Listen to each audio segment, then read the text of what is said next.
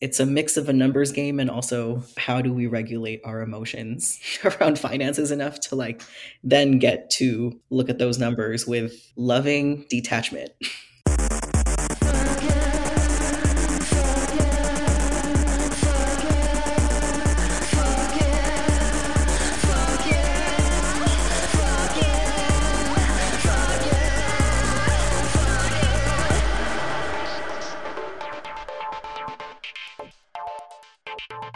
Hello and welcome to Fuck Yeah, the podcast where we say fuck yeah to queer and trans wealth. I am one of your hosts, Sarah, and I am joined by my very goth co-host, Robin. How are you, Robin? I'm pretty good. I'm recovering from the flu, but I'm happy to be human again. It was real rough. And yeah. What's giving you a fuck yeah right now? Okay, so I don't think I've mentioned it on the podcast. Over the summer, well, I was realizing a lot of like compulsory things that I do in my life. And one of them was shaving my legs. And I was like, I've never actually made the decision for myself that I want to shave my legs. It was something that got the message that I would be a hideous monster if I didn't. So I decided not to be a hideous monster and have shaved my legs for decades. And it had never even occurred to me to think about like, do I want that? And so I decided to stop shaving my legs and have hairy leg summer. And it was a process. Like, I'm not a super hairy person. And it was still very difficult for me. And also, once my leg hair grew out, I mean, it's pretty bushy. I mean, it was substantial. And so I just really wanted to like get to the point where I could accept it, right? Did you get there? Well, it took me a while. Like it was very nerve-wracking for me. Like to just go out in public, or even like we would have queer pool parties. And I would have a nervous sensation about showing my legs, you know? But I pushed through it. I was like, I knew that wasn't mine to carry and that I want to accept my body for what it is and then decide if I want to change that appearance, you know? I want it to be my choice. And so by the end of the summer, I got to the point where I was like, you know what? I like my leg hair. And I like it particularly where I'm wearing like calf, like ankle boots and like and just I had like an aesthetic down. I enjoyed it.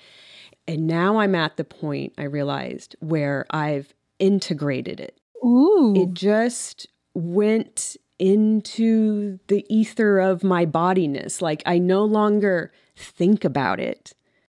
Because I don't think about my arm hair either. That's awesome. Because it's just me. And so welcome leg hair into the fold of being an acceptable body part. I love this about you.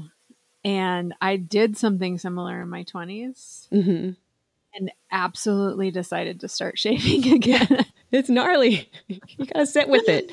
But I feel like it's sitting with the shadow side almost. Yes. Yeah. There's so much diversity in what people's bodies can look like. And we just really try to funnel it down into this like one thing that it's making me more and more mad as I get old. This is another thing that I noticed, like, I'm like trying to resist wanting to do anti-aging things. Oh. I was noticing something about my face the other day is that as I'm getting older, the expressions that my face can make is nuts. And it's only because like I have there's more going on with my face and it's more pliable. Like it's like when you're young, it's like you have natural Botox or something, your face barely moves. And now I'm just like I can make crazy faces. Like my expressions get like too much sometimes because my face does a lot more in a way that I find hilarious and fun. So I'm trying to stay on that side of my body at least, of the like, wow, all right. Yeah. And are the boys appreciating you making faces? Oh, that's a good question. I mean, I think I've always kind of done it with them, but they get annoyed with me, I think. I think there's moments where I can feel them thinking like, wow, my mom's a lot, It's like, sorry. They'll love that about you again. Yeah, one day.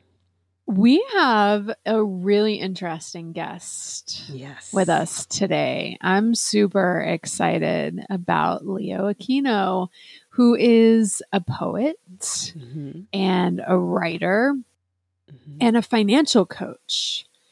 And he's also the founder of Queer and Trans Wealth, which is an organization dedicated to financial empowerment for the queer and trans community. Amazing. And I came across their work and was just like, oh, we have to have this conversation on the podcast. Something that stood out to me is that he's got a pretty anti-capitalist approach to finance and like how he does his financial coaching and writing. So obviously we're down with that. I don't know about you, but for me, well, I do know this about you because we've lightly talked about it, that I have a lot of shame, overwhelm, bad feelings about money. That surprises me because in my eyes, like you have it together when it comes to finances and stuff. It must be because I like mask the extreme anxiety I have around it. I mean, I was raised in an environment that was pretty stressed about money. Yeah. And that's definitely carried over for me. And I feel like a lack of understanding. Like I'll learn things here and there, and then I'm like, oh, wow, that feels great to know that thing, or like to kind of have a little window into that world that other people like just seem to understand it and know it. Yeah. So I don't know if it's like so much attached to my identity as a woman or like my queer identity. Maybe it's just like an intersection of all of the things, also kind of being raised a little bit more working class. I think it's all of those things that make me really afraid and anxious about money. I feel like almost everybody has this. I don't know anybody in my life that's just like, yeah, I invest and I know a lot about it, and I looked into the portfolio and then my retirement. Like, what? I don't. I feel like I went to school with people that had a really easeful relationship with money. Like I went to a liberal arts school that was pretty affluent, and I just remember having roommates and being like the only one that was stressed about bills. Yeah. You know, like, no, we really have to pay these. Like, this is important. Like, we've got to sit down and get this together. And like everyone around me was kind of like, yeah, it'll just take care of itself. Yeah. Yeah. So I think that there are those people out there. We are not those people. No, I have a phobia almost. I'm like, please don't even talk to me about it. But I'm just like, fuck, I don't know. What do we do? I'm going to guess that there are going to be some people who are like, yes, please demystify finance for me. Yeah. So I'm excited to hear what Leo has to say about this topic. Let's get into it. Leo, welcome to the Fuck Yeah podcast. Oh my God, thank you so much for having me. I'm so happy to be here. We like to start people off with a little bit of a warm up. And so I'm going to just ask you a few questions to get us started. What or who is inspiring you right now? The journalists who are on the ground in Gaza. Oh, yes. Yes. What are you feeling about that? What is it? Oh my goodness. It's really a lot. It's terrifying. And also, you know, we are witnessing a genocide from like the comfort of our couches, basically, you know, like me, let me for myself. Yeah. And I think I'm in a moment of like, cool, like what do I do with this privilege and how do I get resourced? Because we're just in a time where it's like crisis after crisis after crisis, you know, like, yeah. So just getting better prepared for the next thing and trying to understand like what this moment is teaching us. Yeah, I think that's a question that we're all asking about is like, what do we do? You know, I mean, these journalists are doing amazing work, bringing us these images and these stories. Then what do we do with that information? And we all have to make that kind of choice.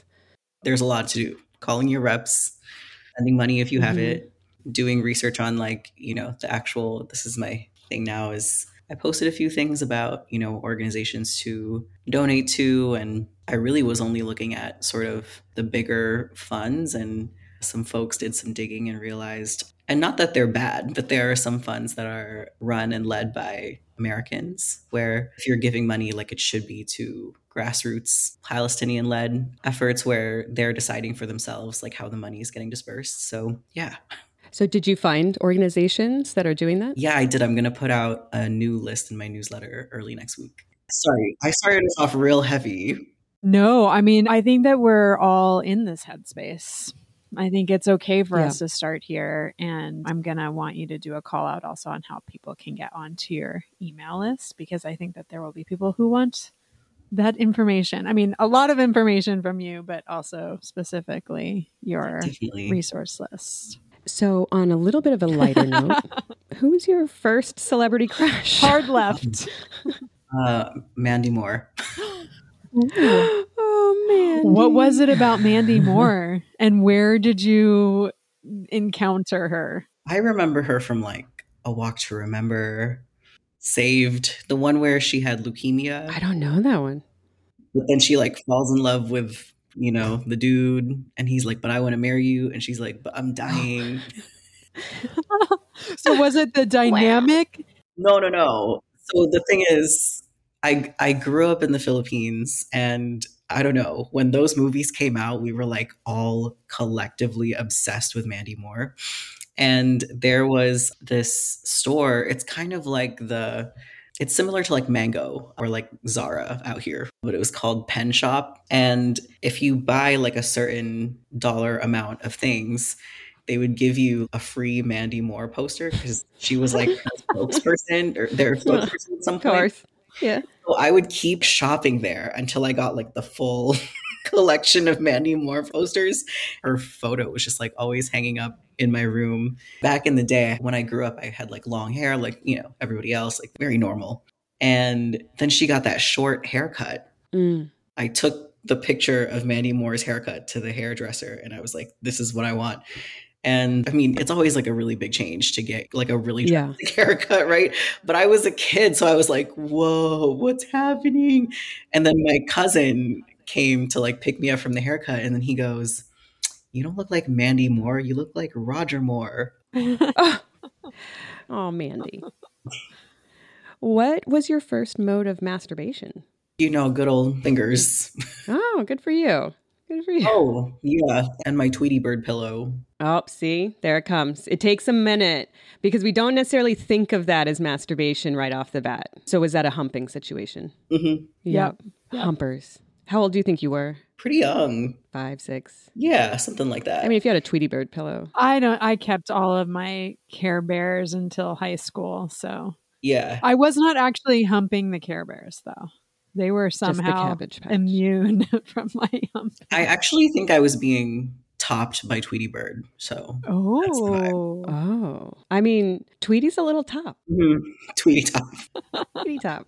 I'm so eager to get into your work. I came across your platform and that you are doing work around queer finance, the concept of wealth in relationship to queer identity, which just like the second I saw it, I was like, oh, those things to me, at least in my body, feel sort of inherently at odds. And so I love this reframing, reclaiming around the work that you're doing. Like, I think it's just baked in to what you're doing. So how did you find your calling and develop an anti-capitalist approach to finance? I'm here for it. Yeah. Cool. Unravel that. What's interesting is when I started my career as a writer 6 or 7 years ago, I was mainly writing in like the beauty and fashion, pop culture, like sex and relationship space. But sex and relationships was really my entry point, honestly, to anti-capitalism. And, pleasure activism also had just come out like early in my career. So that was really influential, but never, ever, ever did I think I would be writing about money, let alone like airing out my entire student loan balance on the internet for millions of readers to see, you know? I just never thought that's like where my writing would take me.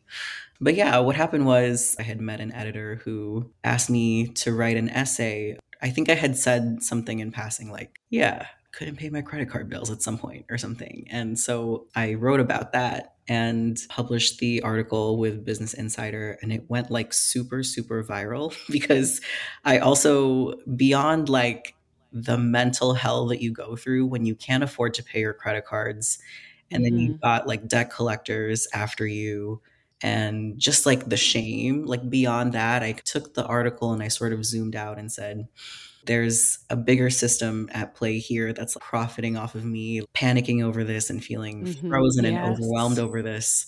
And once I realized that, it clicked for me and it allowed me to get regulated enough to then find the next right actions.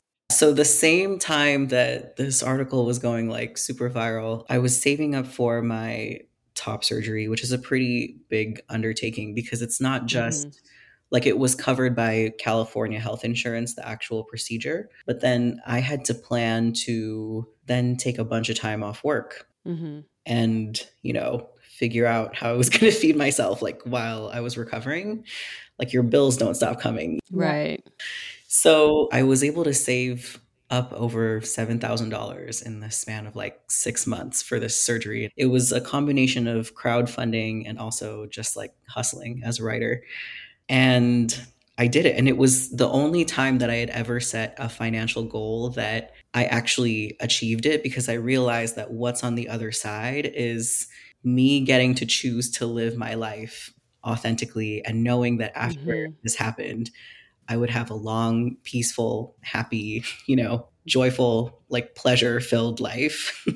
And then it kind of clicked for me that when we center our like queer and trans experiences in the things that you're supposed to do to survive financially, it's actually way more effective to like approach it from that perspective instead of trying to assimilate to how these financial stories and like the how to's and the step by step guides have always been told, right? So, after, just to circle back, after that one article went viral, I ended up joining Business Insider full time as a personal finance reporter. And I got to interview Americans all over the country who were dealing with the student loan crisis, abortion access and how that affects their finances, different policies like child tax credit payments, anti-trans legislation, how those things eventually would affect their finances. And once I arrived kind of at that point of talking to so many people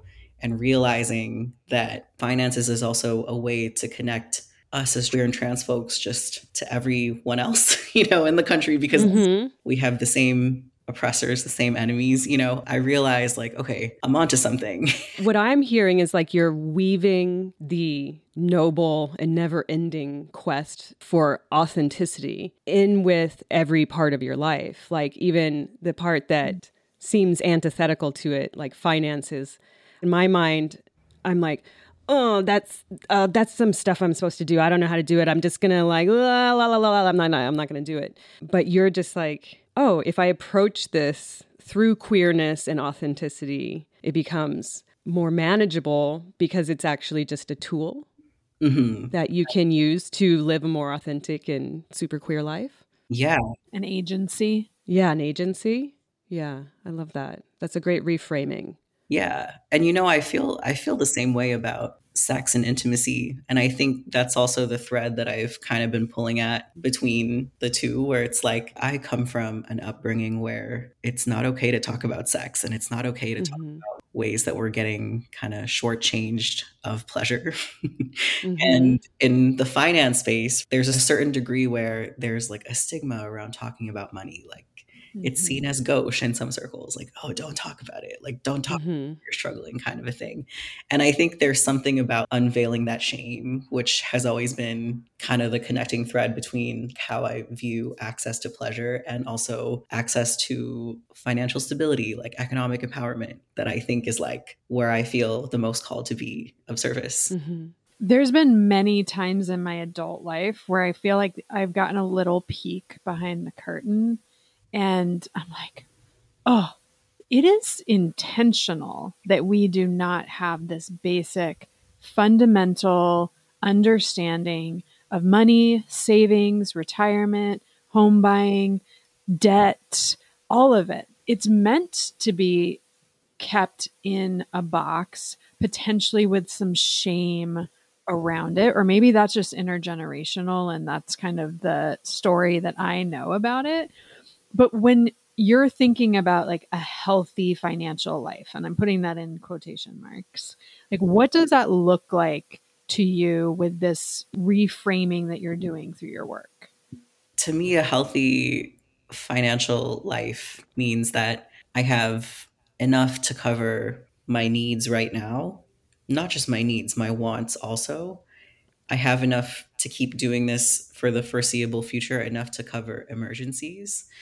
And then I have enough, even in excess, to like then give to causes and people that I care about. And to be able to Mm-hmm. readily show up when people need mutual aid is also important to me. Hmm. And what about retirement? Oh, yeah, that's definitely a part of it as well. I think anything specific about retirement you want me to touch on? Or Oh my just God. I mean, are you on track to retire? me?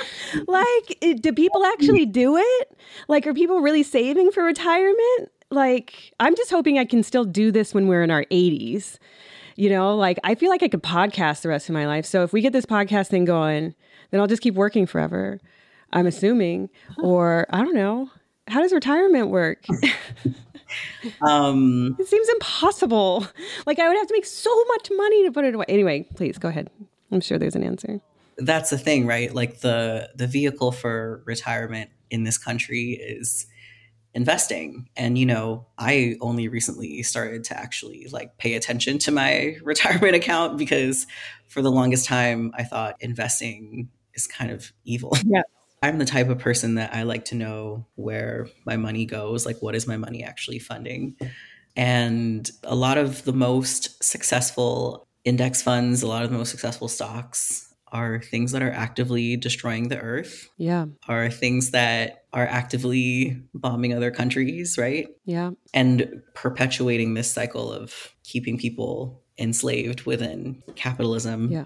For the longest time, I was like, oh, this is the reason I'm not even going to think about retirement, right? But the truth is, especially for queer and trans communities, because of certain collective trauma, also just like Mm-hmm. the discrimination that we've continued to Mm-hmm. face for decades. Even within families. So I feel like there's a lot of queer and trans people that they won't inherit. You know what I mean? Yeah. Yeah. Yeah. Also, if you think about the elders who had survived the 80s, 90s Mm-hmm. AIDS epidemic, that's a lot of trauma to go through to just see people like constantly dying. So, like, Yeah. there's a lot of folks who were either unemployed or underemployed for such long periods of time that there was never Mm-hmm. enough stability to be putting something away for retirement. So, a lot of queer and trans elders, pretty big percentage, actually live in poverty. Yeah. I would imagine in that time period also there would be a general vibe around like, we don't even know if we're going to see tomorrow. Yeah, You exactly. know, like I can't even think about putting away for the future. I think that people who don't think about retirement, that's also like a subconscious thing. And it's beyond queer and trans folks. I think for our generations, there's like climate Mm-hmm. anxiety. Like, Mm. the world is going to Mm-hmm. end anyway. Like, I can't even see myself 70 years from now. Like, whatever. Yep. And I think that the action of actually putting money in your retirement is an act of faith that, like, yeah, one day I will get old and it will be peaceful and I'll have enough. I get to chill out with my queer commune. I have a hard time. Like in my day to day, I can do stuff like, oh, future Sarah is going to really appreciate if I get these dishes done now rather than leaving them for future Sarah. Like that's a Right. really nice thing I can do for myself. when it comes to money, I mean, retirement is something that I'm actively thinking about a lot as I've entered my 40s because I start panic. I'm afraid of money. And I think that the concept of retirement also has a lot of fear baked into it. And financial planning also feels a little bit like a foreign language. Like I'm not very good at it. So like why do I want to like put a lot of energy into that thing that I'm not good at? And so what's funny is as I've gotten into my 40s, I get a lot of Instagram. The Instagram algorithm sends me women investors, right? Like girl boss style cheerleading around money. And I'm just like, oh no, you have gotten it so wrong. Like this is not going to be the thing to get me on board. So I'm just like, for folks like me, you know, single mothers, queer and trans folks, sex workers, gig workers, how do we get a different relationship to this concept of wealth? Because I think a lot of like what capitalism has done is it creates this like wealth culture that I almost feel like I want to reject. And then it's also this thing that feels kind of hard and I'm kind of scared of it. So then it's really easy to be like, never mind, it's not for me. Mm-hmm. But I think that there's got to be a way to reprogram. Oh, of course. But also, it takes work. You know, in my experience and what I've witnessed, it is actually a lot more work to name our relationship to capitalism and then do the little actions every single day that you need to do to then change your relationship to it. And then once you change your relationship to it, it's like making the choices that are aligned with that. And then you realize how not easily available those choices are. Wait, so how do you change the way that you relate to it? Yeah, because I feel like I sometimes do this thing where my fear of money actually comes out through my actions, where like if I'm flush, I want to send it away. Like I will just like, I will spend. Oh, yeah. It's like, oh, go away from me, money. But it's only recently that I started thinking about that, of like that thing of treating yourself sort of mindlessly. I'm not saying like when you're making a really intentional investment in something that you is going to bring you joy, of course, but that kind of mindless spending to me, I've realized is that thing of like, oh, get away from me, money. So like, what are those little actions you can take? Well, see, the first step really is thinking about what are the emotions and situations where capitalism sees you and they're like, we can a little claws in you, right? So, like, when you're in an emergency and you have to make impossible choices, is one of them, right? This feeling of not enoughness, like the holidays are coming. Scarcity. Yeah. The holidays are coming up, right? So then you're gonna feel like, well, if I don't buy this super expensive gift for my kid or my sister or my brother, like they're not gonna think I love them. And so why go into debt? And why not click that fucking buy now, pay later, which is predatory Oh, lending in plain yes. sight. Okay, loud and clear, please. Please, people, stay away from that. And then it's the feeling of, ooh, I have a little bit extra right now, I should treat myself. And just identifying the emotions where you find yourself, and even also urgency, also the feeling of like, I got to do this right now, or the opportunity is going to pass me by, which is true in some instances, but like, I don't know, maybe 5 or 10% of instances is that true. Actually, if you look at how the world is without capitalism, like what it is in nature, like there's a lot of abundance, like we have more than enough, right? And I think just identifying what those feelings are, and then every day just being really conscious about, you know what, I feel my scarcity is up right now. Like I'm really beginning to feel like there's not going to be enough resources, and I'm hoarding up on all these groceries or all these things because I feel like there's not going to be enough. Just really getting in touch with what those emotions are, and they're normal feelings. You did mention urgency, and that really pinged for me because I think that that is such a byproduct of capitalism. Like the buy now, or you have to have it now. And we've been so conditioned towards like such a high level of productivity that the now sometimes feels very urgent.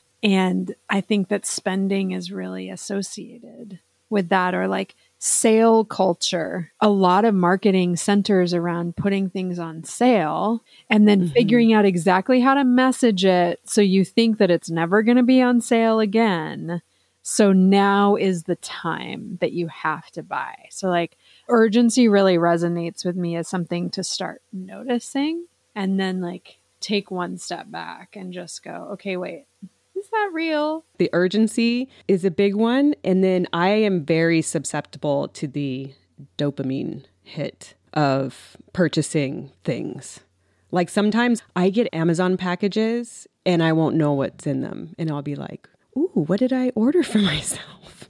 And then I'll look at it and I'll be like, okay, girl, all right, that's, And then I'm participating in the machine again, in like a really terrible machine that is, like you were saying, participating in the destruction of our one and only lovely planet. So it's just like, like how do you participate in money without hurting the planet and people and participating in enslavement and your own and or like investing? What company can you invest in that would pull in enough retirement for you to actually be able to retire that isn't, run by the devil himself? Whenever I talk about changing your relationship to capitalism, it's like, yes, there are certain actions, but people get really frustrated with me because I'm like, yeah, it's also like an emotional thing, right? And also to a certain degree, it's like acceptance of the fact that at some point you have no choice, right? Like, and then finding like, okay, here's where I have choices, here's what's out of my control, and then focusing on what are the choices that you can make in the moment. Another thing that I tell folks is that you're never really going to have like my hands are clean off this capitalism thing, like Right. never going to be perfect, but it's like just believing that a little bit of an effort to keep moving that needle is enough. And hopefully everyone does their part in moving the needle, then we all like shift the system together. Like it's not going to be perfect, but we're going to move the needle, And also the choices that we make today have repercussions for generations to come. Also, the fight of anti-capitalism may not be solved in our generation. Like I might not live to see the fruit of my labor really, but like I have enough faith that I know it's going to continue to make an impact, right? So mindset wise, those are some things. And then Robin, I don't mean to like single you out, but might I invite you to cancel your Amazon subscription? Yeah. No, you're right. Yeah. There are just certain things like, because even for me, actually canceling my Amazon Prime was like a huge one, like a huge action. Yeah. Sorry, I don't mean to like guilt you, but like that's not. No, please. It was a huge action for me because I noticed how much time I spent zoning out in the workday, just finding things to buy. Yeah. And things would arrive and I'd be like, I didn't need that shit. Like my life is perfectly fine without this random thing but what was happening was I would feel stressed and powerless at work. And then making a choice on Amazon seemed like this little empowerment moment. Yeah. It felt like, oh, here's an arena where I have some choices, but they're not real choices. It's kind of aspartame. Like it's not real sugar. Yeah. And I'm spending money there that could go to something a lot better. And I only do it when I'm not doing well. I'll tell you that. Like it definitely, I notice my spending on Amazon. I'll be like, oh, maybe I must be depressed. Like, why are we doing this? But yeah, you're right. I appreciate that, actually. It's also not just Amazon, right? Like you go to Starbucks and, there are folks like all over social media that are like, I know I have so much pride in my very specific custom Starbucks order. And the truth is like within those 3 or 4, 5 minutes that you're ordering your drink, you feel so empowered by the fact that like, ooh, there's a whole bunch of choices and I can pick my favorite ones and it's going to feel so good in the moment. And someone's going to make something for me. It's that level of like, I'm going to be cared for. Something is going to be made exactly to my specifications. And it's so instant. And it's like, what, $7, and you feel like, oh, I can spare $7. And why is it that Starbucks or Amazon or like these are the only places where we feel like we can make choices and get that rush of like, oh, I'm being cared for in this way. The care that you're receiving, is empowered by people who are also beholden to a system that exploits them as well. This is a very new idea for me, actually. This idea of this semblance of choice being so appealing. And that is something that exists very much in shopping and commerce and coffee. What I'm hearing you say is like, again, it's by design. This like semblance of choice, there's nothing wrong with that feeling good to you and like wanting to have the hit of dopamine and the like special coffee that's like perfectly made for you. But zoom out a little bit and think about some ways in which you might be able to have agency, choice on a broader level. If we think about the dopamine cycle of buying something, it's not really just buying something. It's buying something, the mental math of like, oh, can I afford it? And then like being in this state of like, oh, shit, my finances, it's so tight, and I'm in debt in this area and I'm like burning through my savings. And then the paycheck hits and then it's another like, and it just keeps you in this up and Yes, down yes, cycle, yes. Yeah. As I look to the future, I realize like that money is going to have to be there for medical bills and like so many things that are going to impact my comfort. So it's like, how do we make those choices now that are considering sustainability of the planet, of our community, of ourselves, of our bodies, like of our old age, like all these things? It's just like, it's not easy, but if you really break it down to like, even what are 3 things you can do just today, break down the goals into smaller and smaller things, it becomes a little more manageable, right?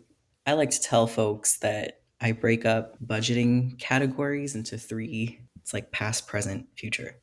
So under the past, you have your debt repayment, credit repair, and also like, let's put in financial trauma, that we kind of have to unpack and work through those behaviors. So it's not just the actual financial things, but also our emotions in the past. Yeah. Okay. I like that. In the present, there's the things that we need to survive, like housing, food, transportation. And also, I like to add in there, which traditional personal finance folks won't really talk about it, but community, pleasure, fun. Like these are just things that you need to survive the present moment. And then in the future, there's savings and retirement planning, also family planning if folks are in that stage of their lives, right? And what I like to tell people is like, if you had $100 extra and you were going to figure out how to split within these 3 categories, I would put the least amount in the past, but I would put something, $1, $5, whatever, something. And then I would focus on, there's kind of a range. Like, what is the bare minimum? Like the ramen budget is what they call it. Like, what's the bare minimum that's going to get you through the present moment? And then what is actually like, if you had room to pad your budget for like community and fun and pleasure, like what would that look like as well? And then the rest of it would go towards future expenses. But what I'm saying here is the priority is present, future, past. This is not overarching advice or anything like that, but I try to tell people, like, depending on what your debt situation is, the trick is really, how do we spend the least amount of money paying off debt that you feel emotionally okay with and the numbers make sense? And also surviving this present moment and putting enough into your retirement savings that you'll be in a good place, or as good of a place as you can be in that area. It's an emotional thing. And then to a certain point, we get into the numbers of it, because then it's just balancing, figuring out what the interest rates are on the debt, and then comparing that to the interest rates on your retirement investments and seeing like what actually numerically makes the most sense, right? Because, for example, for federal student loans, you're seeing interest rates of like 5 or 6%, maybe lower if you took out those loans earlier, right? And then if you look at your investing and you're seeing returns of like 9 or 10% in the market, then to me, it just makes more sense. Like, let's put money in investing because that money is going to grow as you get older. And this debt is Mm-hmm. not as expensive. The interest that's going to accrue on that debt is not going to outweigh the returns that you get in Mm-hmm. retirement, right? Right. But this is different if you're like in credit card debt, for example, where the interest rates are anywhere from 18 to like 32%. It's so different for everyone's situation, but it's a mix of a numbers game and also how do we regulate our emotions around finances enough to like then get to look at those numbers with loving detachment. Sometimes you got to make these hard calls to like credit card companies, student loan, servicers. You got to get quotes for your car insurance, make sure you're getting the best. All those phone calls are really hard for me. Someone once gave me the advice that while those phone calls are going on, like just take notes on what they said, how you're feeling in that moment. Then you can look back on the notes and say, here's what was actually said, and here's what I'm feeling about it. you know, Yeah. you're not kind of just like zoning out when that hard stuff happens. You could even like, let's say you're in the middle of opening some mail from, some, I don't know, some hard money related mail. I would just like go sentence by sentence and then I would pause and be like, I'm anxious and just write anxious, Mm. just so you're noticing, like, here's how I'm Mm-hmm. reacting. And the feelings that I feel about being anxious and afraid and like angry and hopeless are all very valid. But then I have to like somatically remember, like, okay, I'm in my apartment. My favorite color is yellow. There's a lot of yellow things in here. I'm like, oh, yeah, it's yellow. It's yellow. There's a tree outside. Just like remembering where I am in the moment. You're like applying somatics and like harm reduction Yeah. methods to finance, which I think is really great for the community that you're serving. And I do want to ask you about your organization, Queer and Trans Wealth, which is focused on building wealth within our community. And your website, queerandtranswealth.org, just launched. Do you want to tell us a little bit about that and where else people can find you? Yeah. So you can head to queerandtranswealth.org to get some really good resources, especially for trans folks who are affected by anti trans legislation across the country. I've made some guides about cost of living in the safest states to live in the US for trans folks.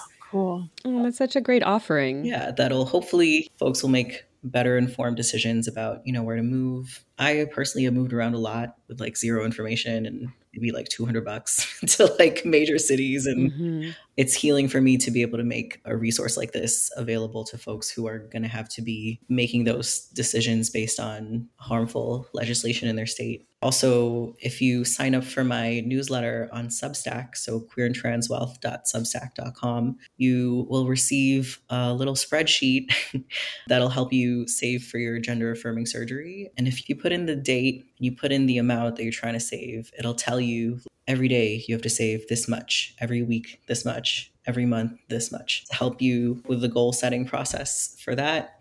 You can read my work on leo-aquino.com. That's more for my writing work. And I'm on Instagram at Queer and Trans Wealth, trying to get on TikTok. I'm not that good at it. I'm a millennial after all, but also Queer and Trans Wealth on TikTok. Do you do one-on-one consulting as well for finances? I do. Yeah. I offer one-on-one coaching. I am working towards a certification for accredited financial counselor, which is less about retirement, investing, et cetera, but really just like supporting folks who are trying to navigate emotionally loaded finances and, helping Mm-hmm.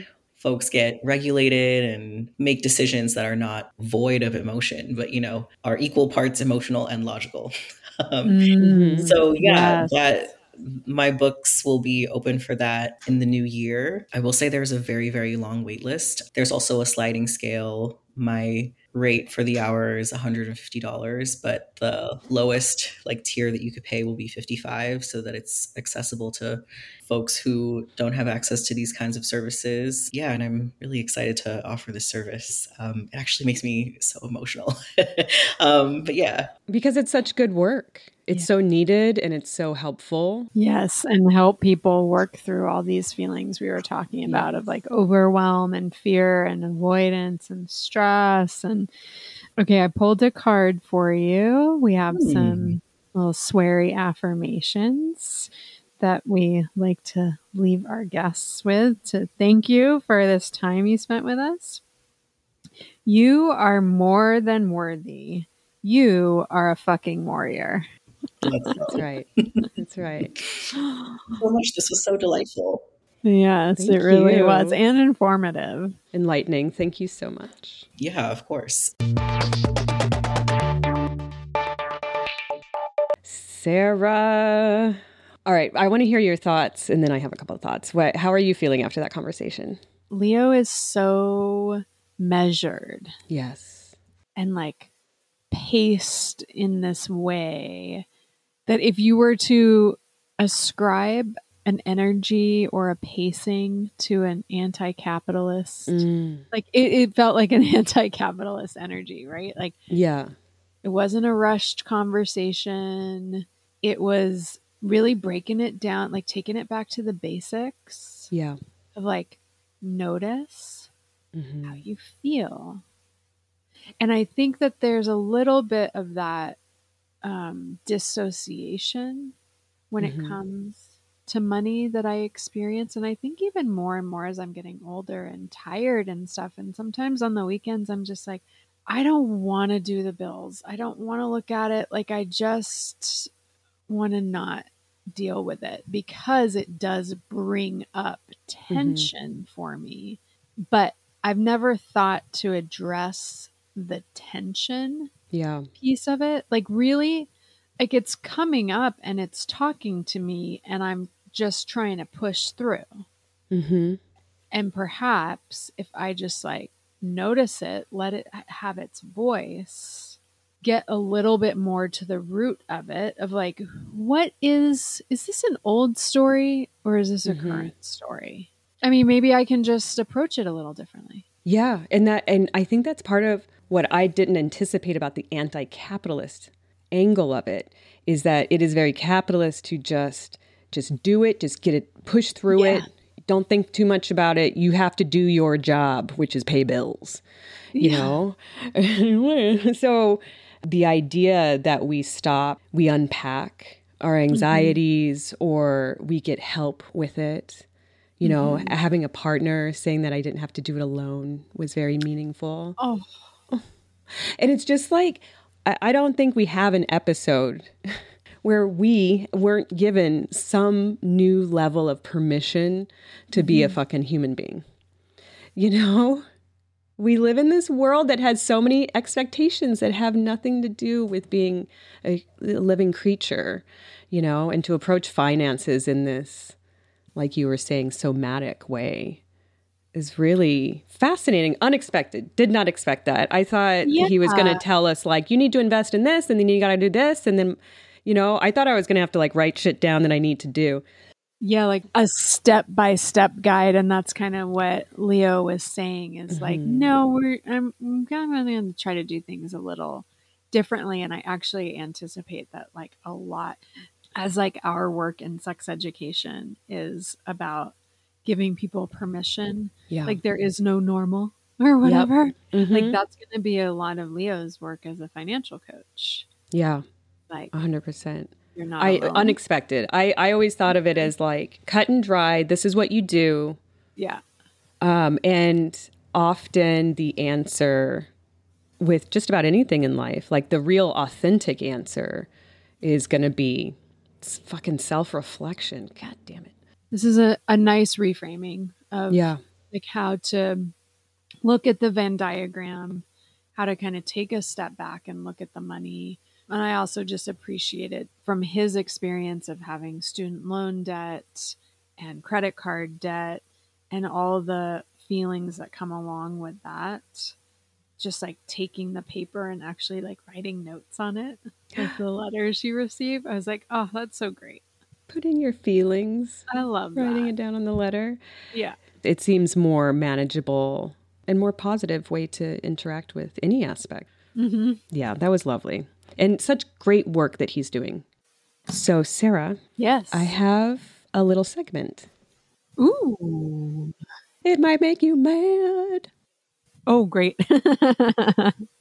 Okay, so I saw a TikTok that was talking about the mortality rates of different jobs and comparing that to the mortality rate of pregnancies. Okay. So I wanted to do a little bit of that. Whoa. These statistics are from 2021, and it is how many deaths per 100,000 pregnancies or people that have the job. Yeah. What do you think is the most dangerous job as far as what could kill you? And we're not talking military. No. The civilian job with the highest mortality rate. Is it a nurse? No. It is logging.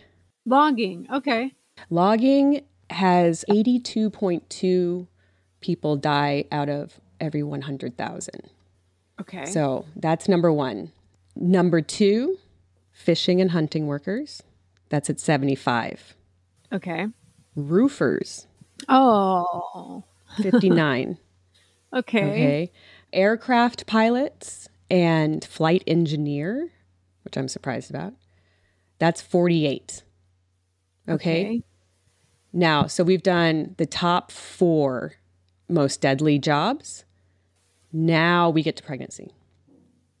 Okay. So pregnancy in 2021 in the US, 32.9. So basically 33 people are dying from pregnancy out of every 100,000. And is this including white women and women of color? This is from the CDC. So I'm assuming So this it's is just everybody in the US that was recorded to have died from pregnancy. I'm going to venture to guess that Black women are dying at a much higher rate I bet, yeah. per 100,000. Mm-hmm. And isn't our country have a much higher Yes. maternity mortality rate than any other developed country? Yes. So I'm looking at a chart where, and on this one, it's 23.8. This was a different year. That was what the mortality rate in the US was. The next highest is France at 8.7. Whoa. Yeah. It's fucked up. Interesting. Okay, so this TikTok that you were watching, did they talk at all about what is contributing to this high mortality rate in the US? No. And the point that they were making, and that I also want to reiterate, is that being pregnant is the 5th most dangerous job in the United States, and no one should be forced to do that job. You know what I mean? It's like, here, I'll tell you, cops, 13.4. So we're going to talk about cops. It's like, if we got the same fucking respect, you know. That is a really interesting framing. I wasn't clear on where we were going with that. So it's more dangerous to be a pregnant person in the United States than it is to be a cop in the United States, you know? And so when people are talking about, you wouldn't force somebody to be a cop, you wouldn't, you know, I mean, I guess there's the draft, and that forces people into the military and into potentially, you know, very dangerous situations. But this abortion issue in the United States does not take into account, and we can say it over and over again, like pregnancy is dangerous. You cannot force somebody to go through something so life-threatening, you know? And I think that this puts it in a little bit more perspective about what we're actually talking about. I mean, absolutely. We talked last season about also then the distinction between pregnancy and parenting. This aftermath that is really problematic because we have no safety net, no support system for raising kids. An interesting reframe that I got out of my certification program, or just like a language shift that I really appreciated that I'm going to share here, is instead of saying pro-choice, say supporting abortion. And instead of anti-choice, say anti-abortion. It's just a way to be a little bit more clear and precise with your language around it. I thought it was like a nice, simple redirect. You know, I'm pro-abortion. I think it does something to destigmatize the word. If we say it more and more and more, it won't be like, you know, such a difficult pill every time. And I don't have the year in front of me right now, but do you know that the medical term for miscarriage is spontaneous abortion? Yeah. I think it has to do with the right-wing shift to being anti-abortion, where they started using language of miscarriage instead of spontaneous abortion, because it was a way to continue to further distance the act itself and create weight around that term abortion to allow it to have associations that they could then fill in, like murdering a baby. Talking about abortion occurring as only a medical procedure that happens when, in fact, like our bodies experience spontaneous abortion all the time, right? Well, and I think the conversation keeps getting away from women or, you know, birthing people. So it's like we are always talking about the baby, right? And part of what I think this comparison with jobs does is that these are jobs that typically men have only ever been allowed to do and are still incredibly male dominated.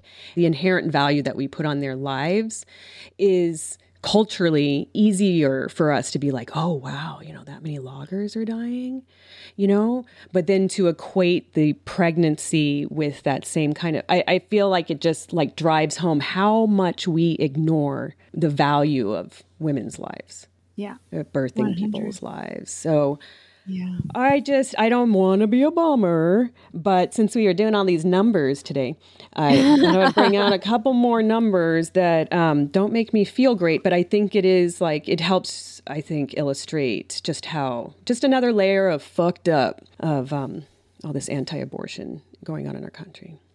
Yeah, 100%. And I think we've got to keep an eye on the cases that are coming. You know, I mean, there's so many truly courageous women or just, I mean, committed women, I'll say, birthing people who are bringing cases against their states for putting them in life or death situations by requiring them to go through with pregnancies. I think many of them, I mean, of course, right, when you're trying to find the perfect case, you're picking people were choosing to be pregnant and carry out their pregnancy and either expand or start their families.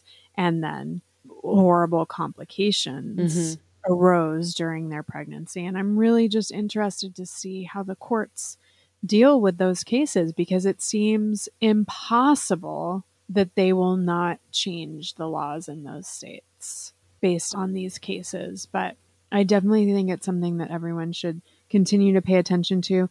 And also, you know, just take care of yourself, because like we were talking about with Leo, the world is throwing a lot at us and it's not slowing down anytime soon. So do those simple actions, those next steps, those shows of support wherever you are able to, and try not to let it all just burn you out. And put you into a disassociated state where all you can do is shop on Amazon. I'm sorry. You know you all do it. So please, a really meaningful step, action, support thing that you can do for us is subscribing, giving us a rating, leave us a review. Please. Go to our website, Fuck Yeah Pod, and sign up for our email newsletter. All of these things really help us to grow this community and keep doing this thing that we love to do. Check us out on TikTok and Instagram at Fuck Yeah Pod. And then you can email us at fyapod@gmail.com. We'd love to hear from you. Fuck yeah. Bye.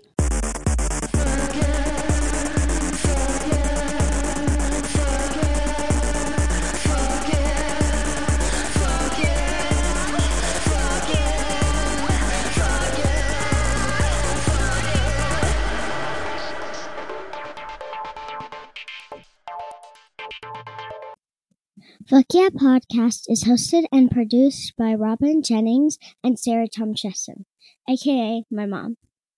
Theme music is by She Her Sir. Segments are voiced by Kristen Smith Davis. If you're enjoying the pod, please subscribe and leave us a rating or review. And don't forget to share with a friend. You can email us at fyapod@gmail.com or follow us on TikTok or Instagram at fuckyapod. Thanks for tuning in.